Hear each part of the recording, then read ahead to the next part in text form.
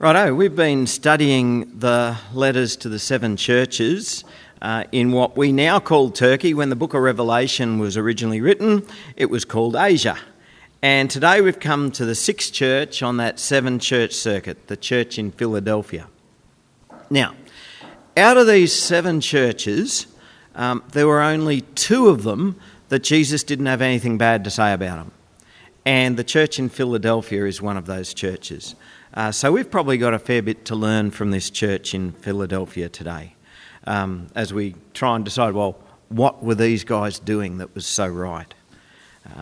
So let's have a look at what Jesus says to this church, keeping in mind that as we read these seven letters, they're not just addressing churches of John's day, they're addressing the church of today. And so we can be asking ourselves the question, is today's letter, is this letter to the church in Philadelphia also a letter to our church? So, Revelation chapter 3, verses 7 to 13. And to the angel of the church in Philadelphia write the words of the Holy One, the true one, who has the key of David, who opens and no one will shut, who shuts and no one will open. I know your works. Behold, I have set before you an open door, which no one is able to shut. I know that you have but little power, and yet you have kept my word and have not denied my name. Behold, I will make those of the synagogue of Satan who say that they are Jews and are not, but lie. Behold, I will make them come and bow down before your feet, and they will learn that I have loved you. Because you have kept my word about patient endurance, I will keep you from the hour of trial that is coming on the whole world to try those who dwell on the earth. I am coming soon. Hold fast what you have, so that no one may seize your crown. The one who conquers, I will make him a pillar in the temple of my God.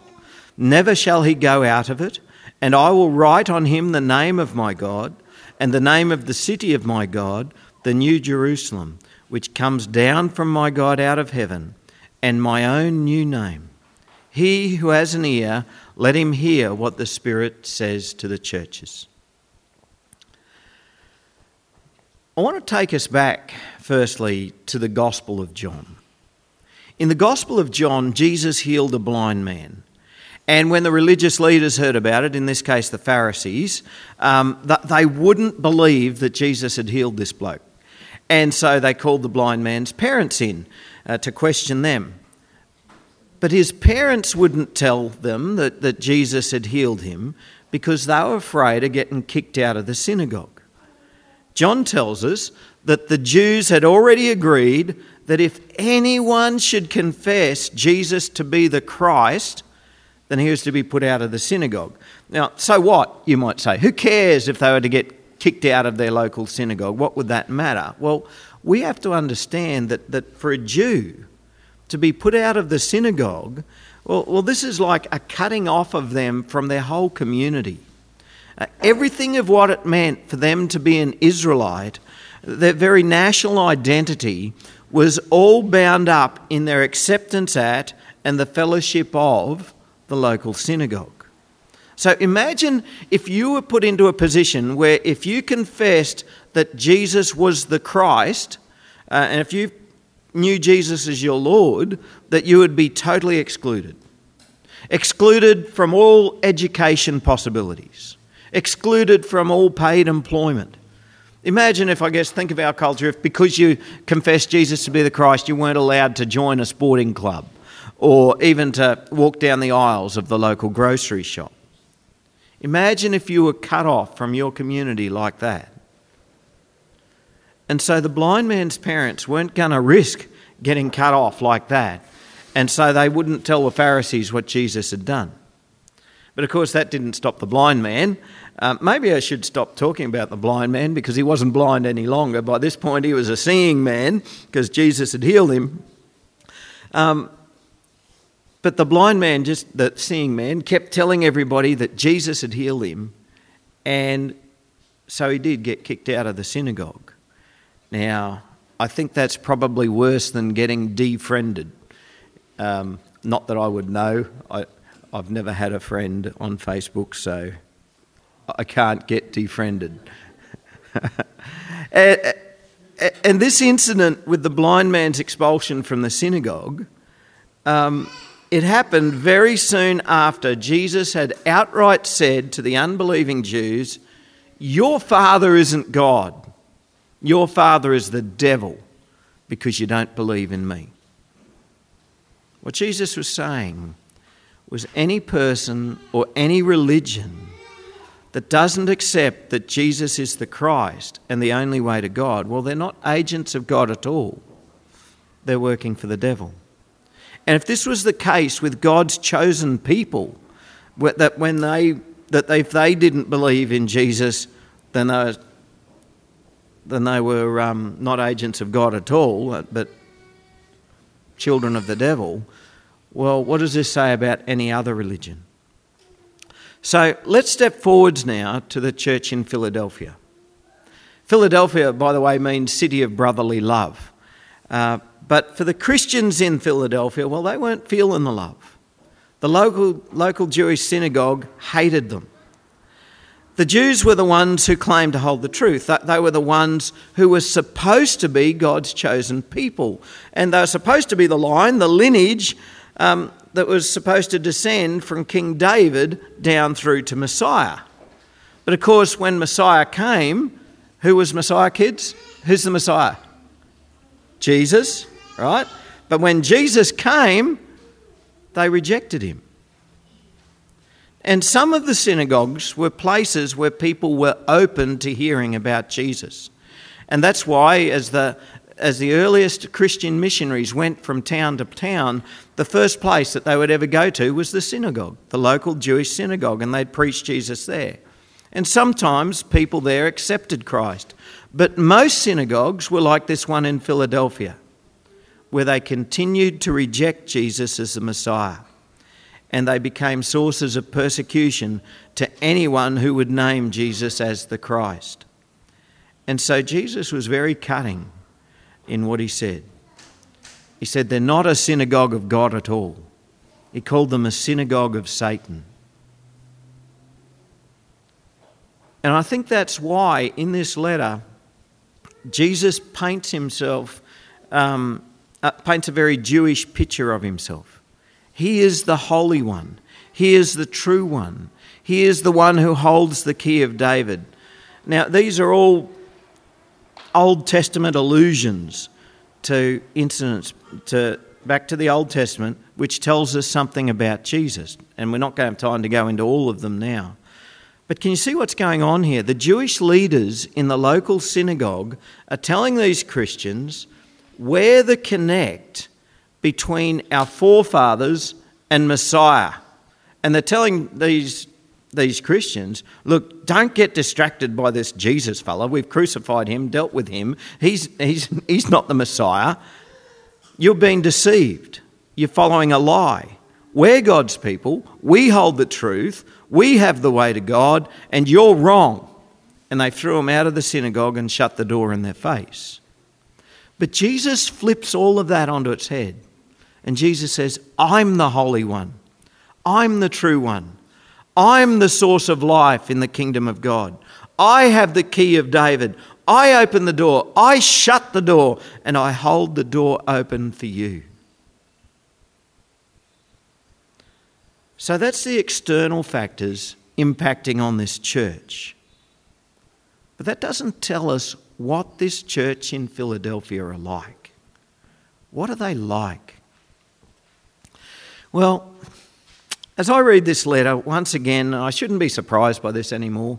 I shouldn't get surprised, but I am. I'm always struck that what Jesus values in a church can be so very different to what we value in a church. A few weeks ago, I mentioned that when Robin and I were on holidays, we went looking for a church to visit, and I looked at the websites of all of their various churches, and I noticed a number of them claimed to be a church of influence. And they said, we're a church of influence, and if you join with us, you can be a person of influence. And that all sounds good and that all sounds very appealing, but is that the sort of church that Jesus found in Philadelphia? No. Jesus said, I know that you have but little power. Generally when we look for a church, we're looking for a strong church. We're looking for a church that has power and influence in the community, a church that will make people sit up and take notice of them. But here was a church that had very little power. They didn't have much influence at all. They certainly weren't looked up to in the community. In fact, they were frowned upon. But it was a church that Jesus valued. A month or so ago, we read the letter that Jesus wrote to the church in Sardis. And they had a reputation for being alive. But as far as Jesus was concerned, that particular church was breathing its last. And they were weak and they were dying. Do you get this? Humans would look at a church and say, now that's an alive church. They're on fire for God. Look how strong they are. They're really pumping for God. But Jesus might see them and know the reality of the situation. That even though they appear to be strong and alive, they're actually weak and dead. Whereas the church in Philadelphia, well, people would look at that church and go, well, that church is pretty weak. There's no strength there. But as far as Jesus was concerned, they were just right. What is it that Jesus congratulated them for? Jesus said, I know that you have but little power, and yet you have kept my word and have not denied my name. You have kept my word about patient endurance. So there's two things. They endured. No matter what they had to suffer, no matter how much they were looked down upon, no matter how much they were persecuted and cut off from their community, they endured. That means they just continued on, continued following Jesus. Secondly, they did not deny Jesus' name. Jesus values a steadfast witness. Jesus values a church who will not shrink inside of itself because they're too afraid to testify to the name of Jesus in a society that despises the name of Jesus. Do you think maybe this letter could possibly be relevant for us? We live in a society that despises the name of Jesus. And Jesus is looking for a people who will not shrink from testifying to his name despite the opposition. And here was a church in Philadelphia, in a society that very much despised the name of Jesus, but they did not deny Jesus' name. And what does that mean? What does it mean not to deny Jesus' name? Sometimes when we're talking about a church that's undergoing persecution and so on, we get the picture of, these people all lined up, right, denounce Jesus or we're going to shoot you. And we picture people, no, I won't deny Jesus' name, and bang, they become a martyr. And then others will cower and go, I recant, I don't believe in Jesus anymore. And that's true. But I think it's deeper than that. I think we deny Jesus' name every time we have an opportunity to share Jesus' name and we don't.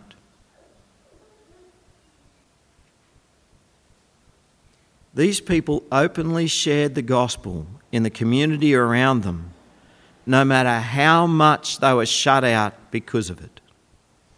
Because even though the doors in their community were being shut to them, Jesus held open a very much more important door, a door that nobody else could ever shut. And this got me thinking about modern evangelism today. We often think of evangelism of we've got to have some kind of program. We've got to have some kind of activity. Or we've got to provide some kind of service in the community that the community wants. So we could put all of this work into some kind of community activity that the community are going to really value, so that then the community will start to value us. And then maybe this week, maybe next week, maybe the week after, we might get somebody who's specially gifted in evangelism to give a little message on Jesus. But you know what I reckon Jesus is after? I reckon Jesus is after a people who could not imagine waking up to a day where they're not going to personally share their faith with someone. What kind of a church are we here? Will we only proclaim to the world that Jesus is the Christ, the Son of God, if we feel that the world sees us as a people of power or a people of influence? Or if the world sees us as a people who have earned the right through something we've done in the community to be able to then tell them about this Messiah?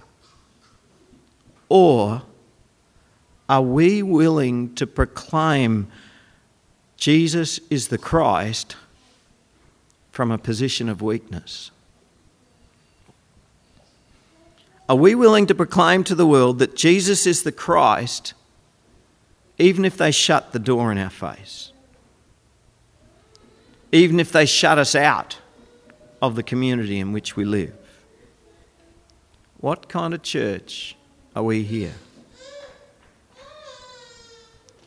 Here's a truth we need to be aware of, and we need to know this before we commit to being a disciple of Jesus.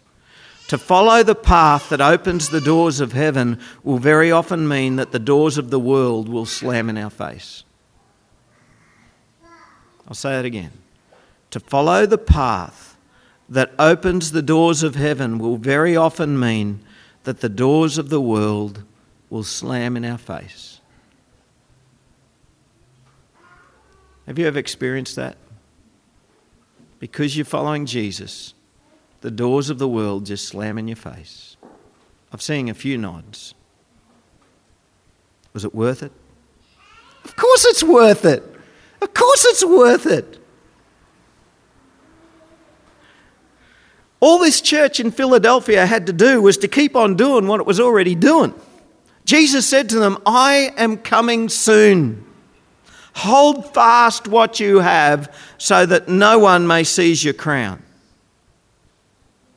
Do you understand what he's saying? He's talking about their salvation. They're saved. Their place in heaven, their place in his new kingdom is assured. Jesus makes them a promise in verse 10 that he will be with them through all of these trials and persecutions. He talks about patient endurance. Trials and persecutions is something that we will have to endure. That's what patient endurance is all about. But Jesus will keep us through it. All they have to do is to never deny the name of Jesus Christ. They just have to keep on proclaiming Jesus is the Christ. And here's the reward. Jesus said, the one who conquers, I will make him a pillar in the temple of my God. Yay, he's going to turn them into marble. Is that what it's saying? Of course not. In fact, we're actually told that there's not going to be a temple in the New Jerusalem. Revelation chapter 21 says, and I saw no temple in the city, for its temple is the Lord God, the Almighty, and the Lamb. So what's Jesus telling them? If they're going to be a pillar in the temple, but the temple is God, you're going to be in God. But what's this image of a pillar about? You know, we often talk about a pillar and we see a pillar as a symbol of strength. Most pillars are not strong. If you tried to use a pillar as a bearer and loaded it up, what's going to happen, Mr. Engineer? It's going to break or it's going to bend, or depends what it's made out of. A pillar's only strong if it's standing upright. I actually think that the pillar here is not so much a symbol of strength, but a symbol of permanence. A pillar is integral to a building, and thus a pillar must be permanent. And so what Jesus is saying here is, if you endure, if you continue to be my witness, it doesn't matter how much the world cuts you off and how much the world shuts you out, the door is open for you to my kingdom, and you will be permanently with me and permanently in the Lord God Almighty. How's that for a promise? Anybody happy with that promise? Oh, good, good. Sometimes we refer to someone as being a pillar of the church. Now, generally, when we say that, we're thinking of somebody who's really active in the church. They do so much that most people couldn't imagine that church even existing if that person wasn't there. That if that person wasn't there, that church would either cease to be or its entire character would change. And as I talk about a pillar of the church, you might probably think of somebody. I know when I was thinking of pillars of the church, I was thinking about all the churches I've ever been in and those people who I pictured as being pillars. But you know what? A friend of mine says, and he says it reasonably often, cemeteries are full of people who the world couldn't live without. You've heard that saying? And it's true. And a healthy church continues to live. It continues in its worship. It continues in its service. It continues in its witness, even when those who we consider to be the pillars of the church are no longer there. Why? Because a church, a healthy church, doesn't just have one or two pillars. A healthy church is full of pillars. And so I believe today is a challenge for us about what it means to be a pillar in God's church. To be a pillar is to be a witness for Jesus Christ. And not just within the safe confines of a church, but out in the world. Always witnessing, patiently enduring, trusting in Jesus, and being a witness from a position of weakness. That's what this is about. You know, like most of us think, I know God wants me to be a witness for him, but you don't understand. I don't have the right gifts. I'm too shy. I'm too weak. I'm not the right sort of person. But you know what? Jesus wants every one of us to be his witnesses, not from a position of strength, but from a position of weakness. People out in the community expect your pastor to be telling them about Jesus and inviting them to church. But it's when you do it that makes the difference. Being a witness from a position of weakness. And being carried by Jesus, knowing that as the doors of the world slam in our face, the door to the heavenly city and fellowship with God is open, inviting, and forever. Lord Jesus Christ, as I read this letter, I realise that we have so often failed to be your witnesses. And Lord, we confess this to you.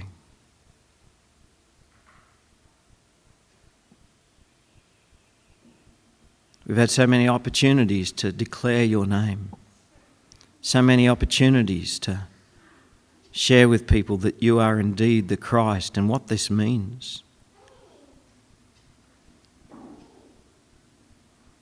And we've been too scared or too shy or too unsure of ourselves. I guess, Lord, we know we are a people who have many weaknesses.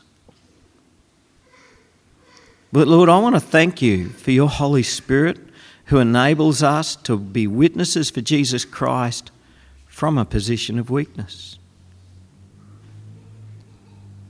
And Lord, we offer ourselves to you today. And we ask, Lord, that you would enable us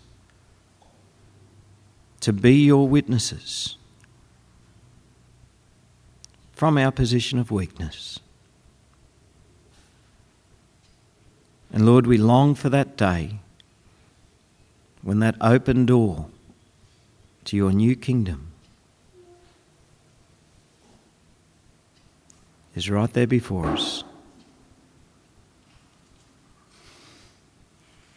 And you lead us in. In Jesus' name. Amen.